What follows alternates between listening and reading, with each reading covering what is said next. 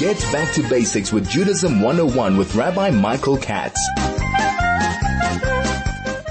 Hi, and a very good afternoon to you. Wonderful to be in your company again on this beautiful, warm Wednesday afternoon here in Joburg. And we are rapidly coming towards the end of the month of Iyar, which means that over this coming weekend, we not only celebrate Shabbat Mevarchim, the Shabbos that blesses a new month, but we also have on Sunday, we have Rosh Chodesh, the beginning of a brand new month. And this brand new month is the brand new month of Sivan.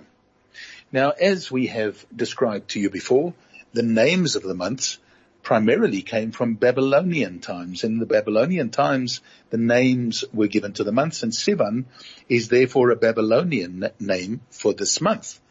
In Torah itself, the Torah refers to this month as the third month. And it's in this month, in the third month, that the Torah was given to us at Mount Sinai. We received the Torah on Mount Sinai in the month of Sivan, in the third month. And therefore, that is the festival of Shavuot.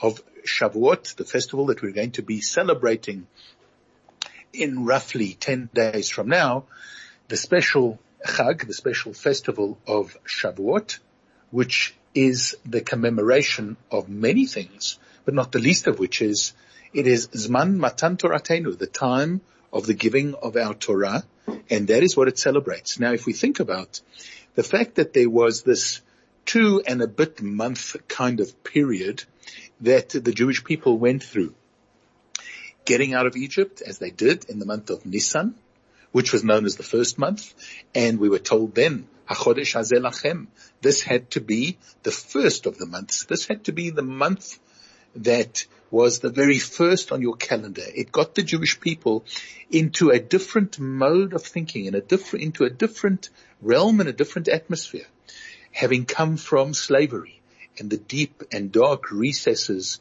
of what slavery meant to the Jewish people in a physical sense, as well as, of course, in a spiritual sense. The restraint, the restrictions, the difficulties that they experienced in Egypt were now released. They were redeemed, and they got out, and we got out of Egypt in the middle of the month with a grand walking out of Egypt with the Pesach offering and all that it represented. We then had kind of a month of, let's call it a readjustment, a recuperation, getting our people's heads around their new space, getting us into an atmosphere that was different from what we had experienced when we were in Egypt. Here in the desert, we had the opportunity to experience and to taste a type of freedom, but not a complete freedom yet. We hadn't yet reached the goal. We hadn't yet reached any of the targets. We hadn't yet gotten to Mount Sinai. We didn't quite know what was really wanted from us as a Jewish people. We were this people who needed now to be molded into the type of people who were ready to receive the Torah, who were ready to accept it. And then, hopefully very soon, albeit that we spent the next 39 odd years wandering around in the desert because of a variety of different things that kind of went wrong in the plan, but the ultimate goal was to arrive in Israel, to be able to settle in a land of our own, to be able to bring the Torah into the world in a fulfilled and fundamental and obviously very basic but yet very important way to uplift the entire world through the Torah that was given for us all to ingest and to inject into the world and to change the world entirely through this Torah. This happened and came about in the third month. And so the third month, the month of Sivan, was essential in bringing us our mandate, in giving us our spiritual constitution, in giving us our way to realize what it was that we had gotten out of Egypt for in the first place. And therefore the structure of month 1, Nisan, month 2, Iyar, month 3, Sivan, or month number 1, month number 2, and then month number 3 is an essential foundational set of principles that were going to go on to become so important throughout the history of the Jewish people, right up until today.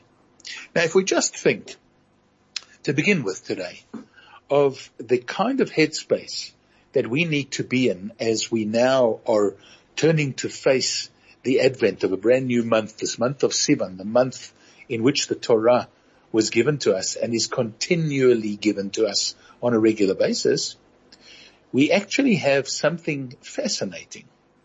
And that is that if we look back to 2 months ago, the beginning of the month of Nisan, believe it or not, it was on the end of the day of Rosh Chodesh Nisan that the lockdown in South Africa actually began.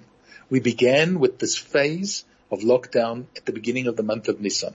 And yes, then we had to celebrate Pesach in a different way, but of course, a very meaningful way. It was unusual and different. And of course, at the time, people were saying, why is this Pesach different from every other Pesach? But it was spiritual, it was uplifting, it was meaningful, and it got us then into the phase that followed Pesach with the month of Iyar, the second month that we were in lockdown. And even though some of the restrictions along the way were lifted, still there was this atmosphere of being not quite there yet. And now we're facing the third month, and it's in the month of Sivan, which should stand as a symbol of great hope, but perhaps at the same time, an obligation to take all the lessons that we've learned. Because the Jewish people in the desert all those years ago were learning lessons of powerful and of a huge importance, not only for themselves in the time that they were going to be spending in the desert and then when they got to Israel, but things that were of eternal value.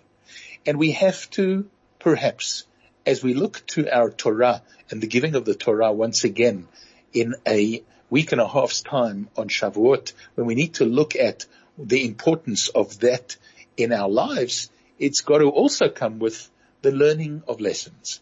What are the lessons that we have understood, that we have looked at, that we've thought about, that we have learned during the last 2 months? It's been 2 months that have been 2 of the most unique months, I think, in your life and in my life, in the life of anybody who is privileged to be around today and see and understand and ingest and take in everything that is happening. It's unique.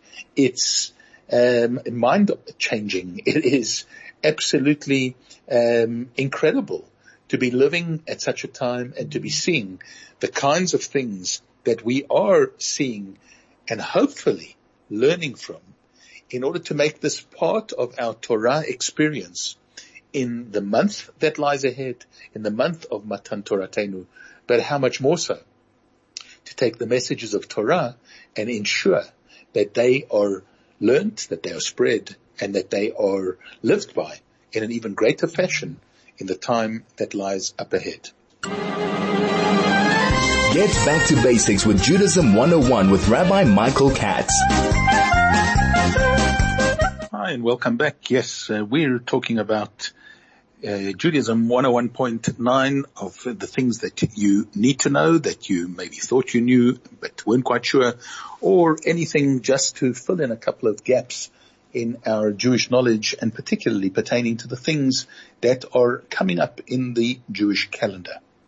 Now, if we think about it on this coming Shabbat, which as we said is Shabbat Mevarchim, it is the Shabbos on which we bless the new month of Sivan, we have the power here to bring blessing to that month as well. And this is actually what we do on this coming Shabbat. And even though we're doing this in private, we still say the blessing on the month and on the Rosh Chodesh, pronouncing that Rosh Chodesh Sivan is going to be on Sunday. I need to point out that there were some calendars that were put out this year which had Rosh Chodesh actually for 2 days. Rosh Chodesh Sivan is never 2 days. It is not ever 2 days. There are only 29 days in the month of Iyar, and therefore it is always only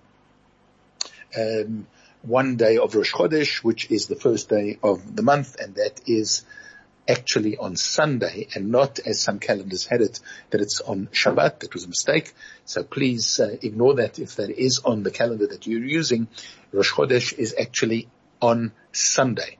So you're going to be blessing that month and at the same time thinking about or reading through the parsha of Bamidbar. We began a brand new book, and surely that in itself talks about the idea of, number one, the importance of each individual Jew, because the book of Bamidbar is always known, also known as the book of Numbers. When God took us into the desert, if we think about Bamidbar, which means in the desert, it is paraphrased, or another name for the book is the book of Numbers.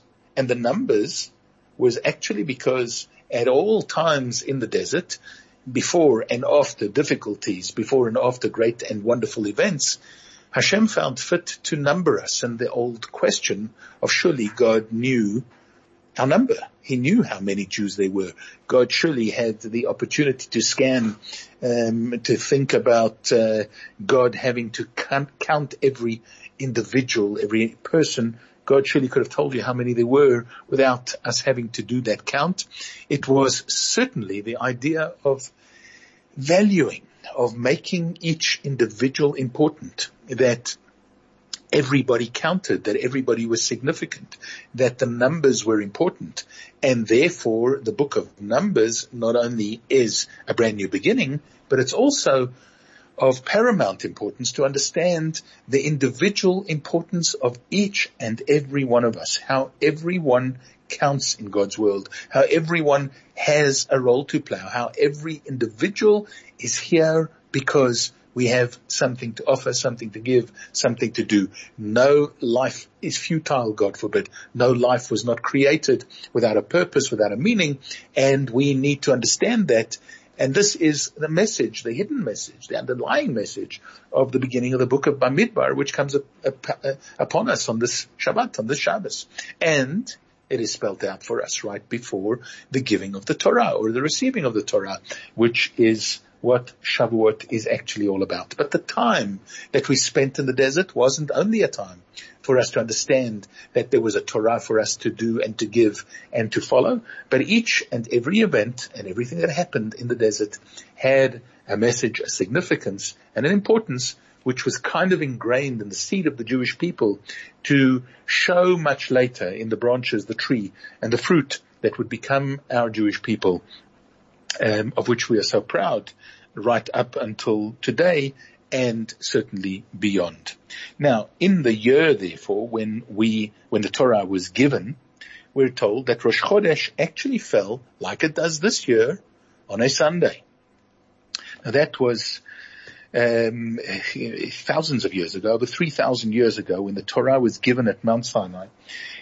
It was a Sunday, and this is certainly according to the opinion of Rabbi Yossi, which is the accepted view that that was a Sunday. Therefore, the Torah, which was actually given, we're told, on the 7th of Sivan, even though Hashem had actually wanted or seemingly designated it to be on the 6th, it was postponed till the 7th, actually was given on a Shabbat.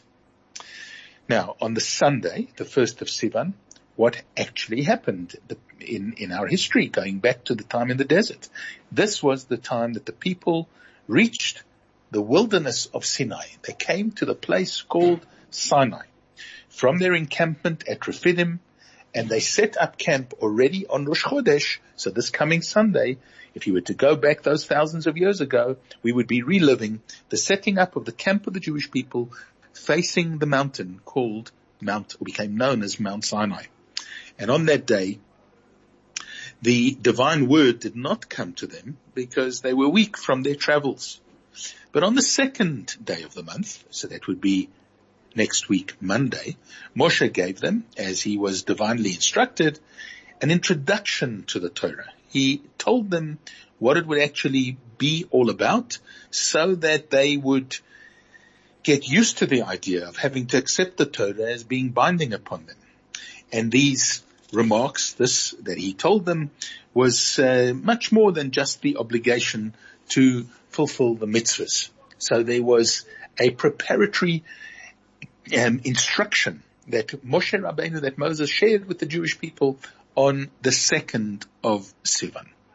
On the 3rd day, Hashem commanded them to restrict themselves. This was known as then the beginning of what is known today as well as the Shloshet Yemei Hagbala, the days of restriction. What he actually did was he kind of drew lines. There were lines around the mountain telling them, you can come up to this point, but you cannot approach any closer.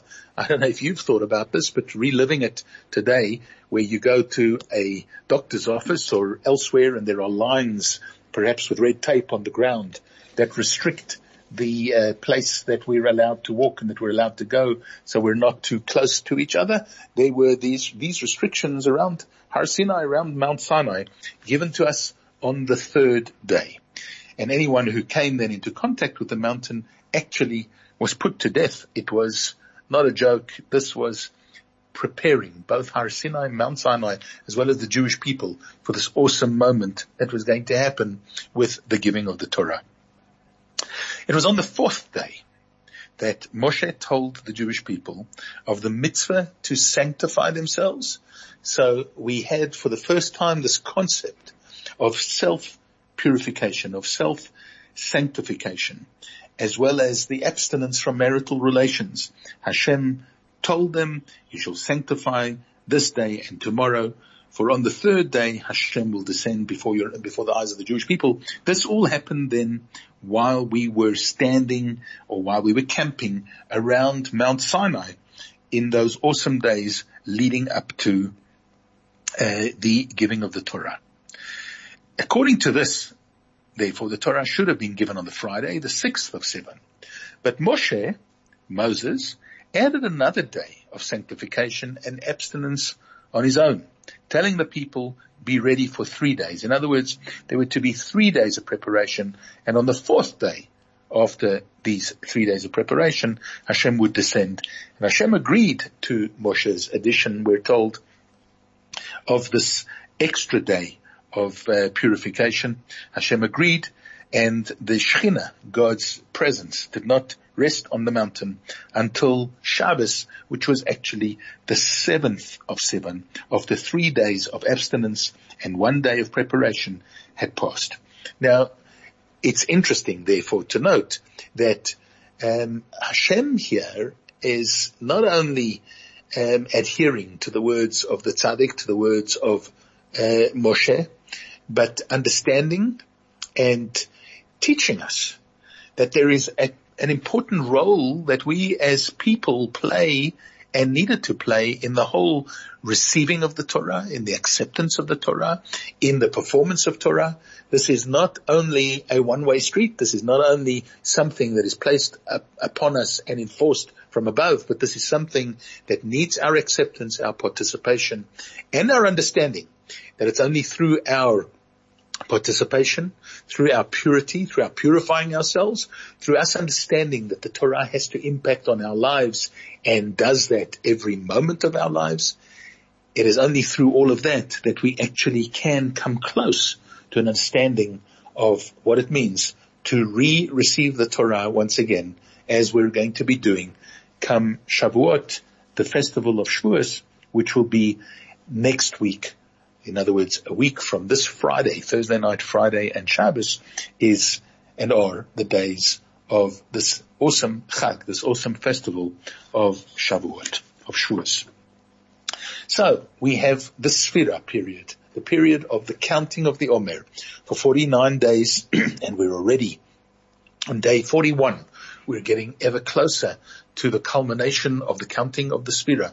Is all about us applying ourselves, not just counting the days, but making the days count. Not just purifying ourselves, but purifying our time. And we have had the most incredible opportunity, if we think about it, over the last couple of months, to spend meaningful time doing things in a different way, but doing the things that we need to do, doing the things that we've always wanted to do from a spiritual point of view, and getting ourselves closer and more prepared and more ready for Matan Toratenu, for the giving of the Torah, the receiving of the Torah, than we have ever had before. Now, the global COVID-19 pandemic caught the entire world by surprise and forced most people to be confined to their residences. The unforeseen consequences for public health is that rats have taken over urban neighborhoods. Oh, this is not so pleasant to think about. Get back to basics with Judaism 101 with Rabbi Michael Katz.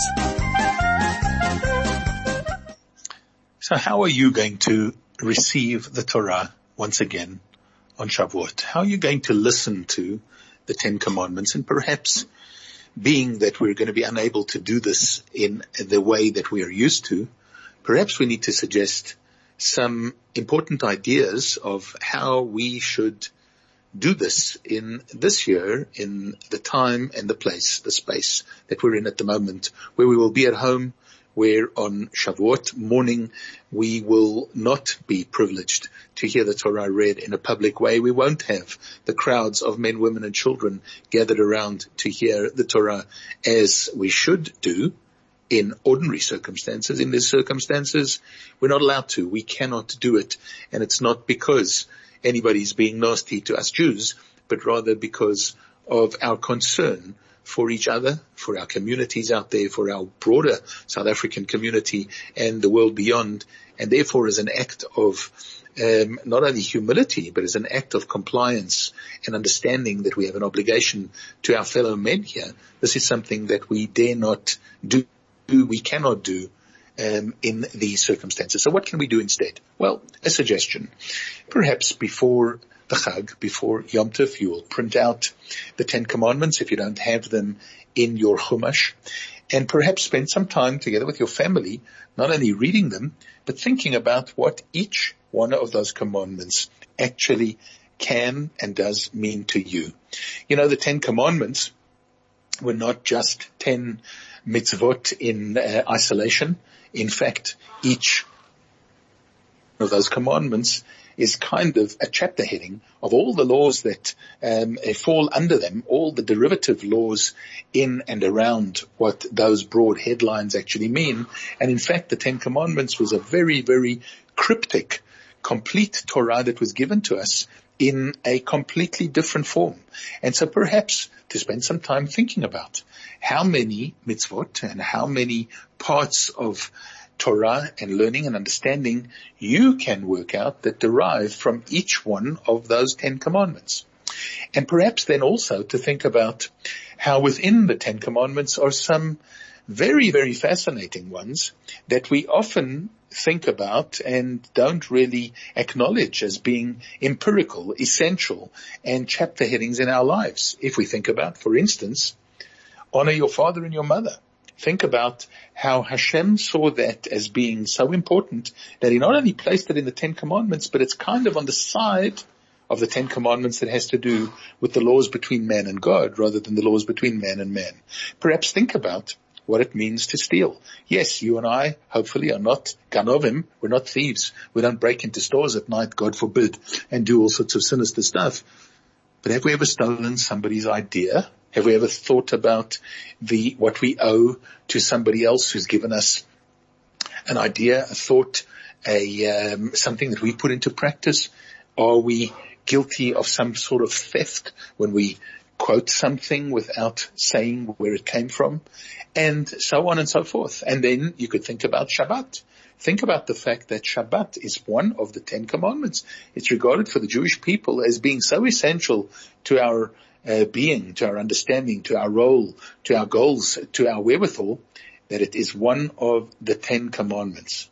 And of course then, things like not committing adultery, and of course, not bearing false witness, not making up stories about other people, and every other application from these 10 commandments. So, spend some time over Shavuot discussing and thinking about, together with your families, the Aseret HaDibrot, the 10 commandments. Think about how they impact on your life and how they should, and how many rules and regulations that we know of come from them, and how important they actually are for us to continue to thrive and to be the kind of people that we need to be. Do that at home, do it in private, but do it all the same, because this is the way that we will connect with it over this coming Chag, this coming time of the festival of Shavuot. But we'll be back next week, please God, same time, same place, to talk to you a little bit more about the upcoming Chag. In the meantime, allow me to wish you a great Shabbat up ahead, a great Chodesh Tov for the coming month of Sivan, as we mentioned before. Enjoy the rest of the week, and I look forward to being back with you same time, same place next week on Judaism 101.9.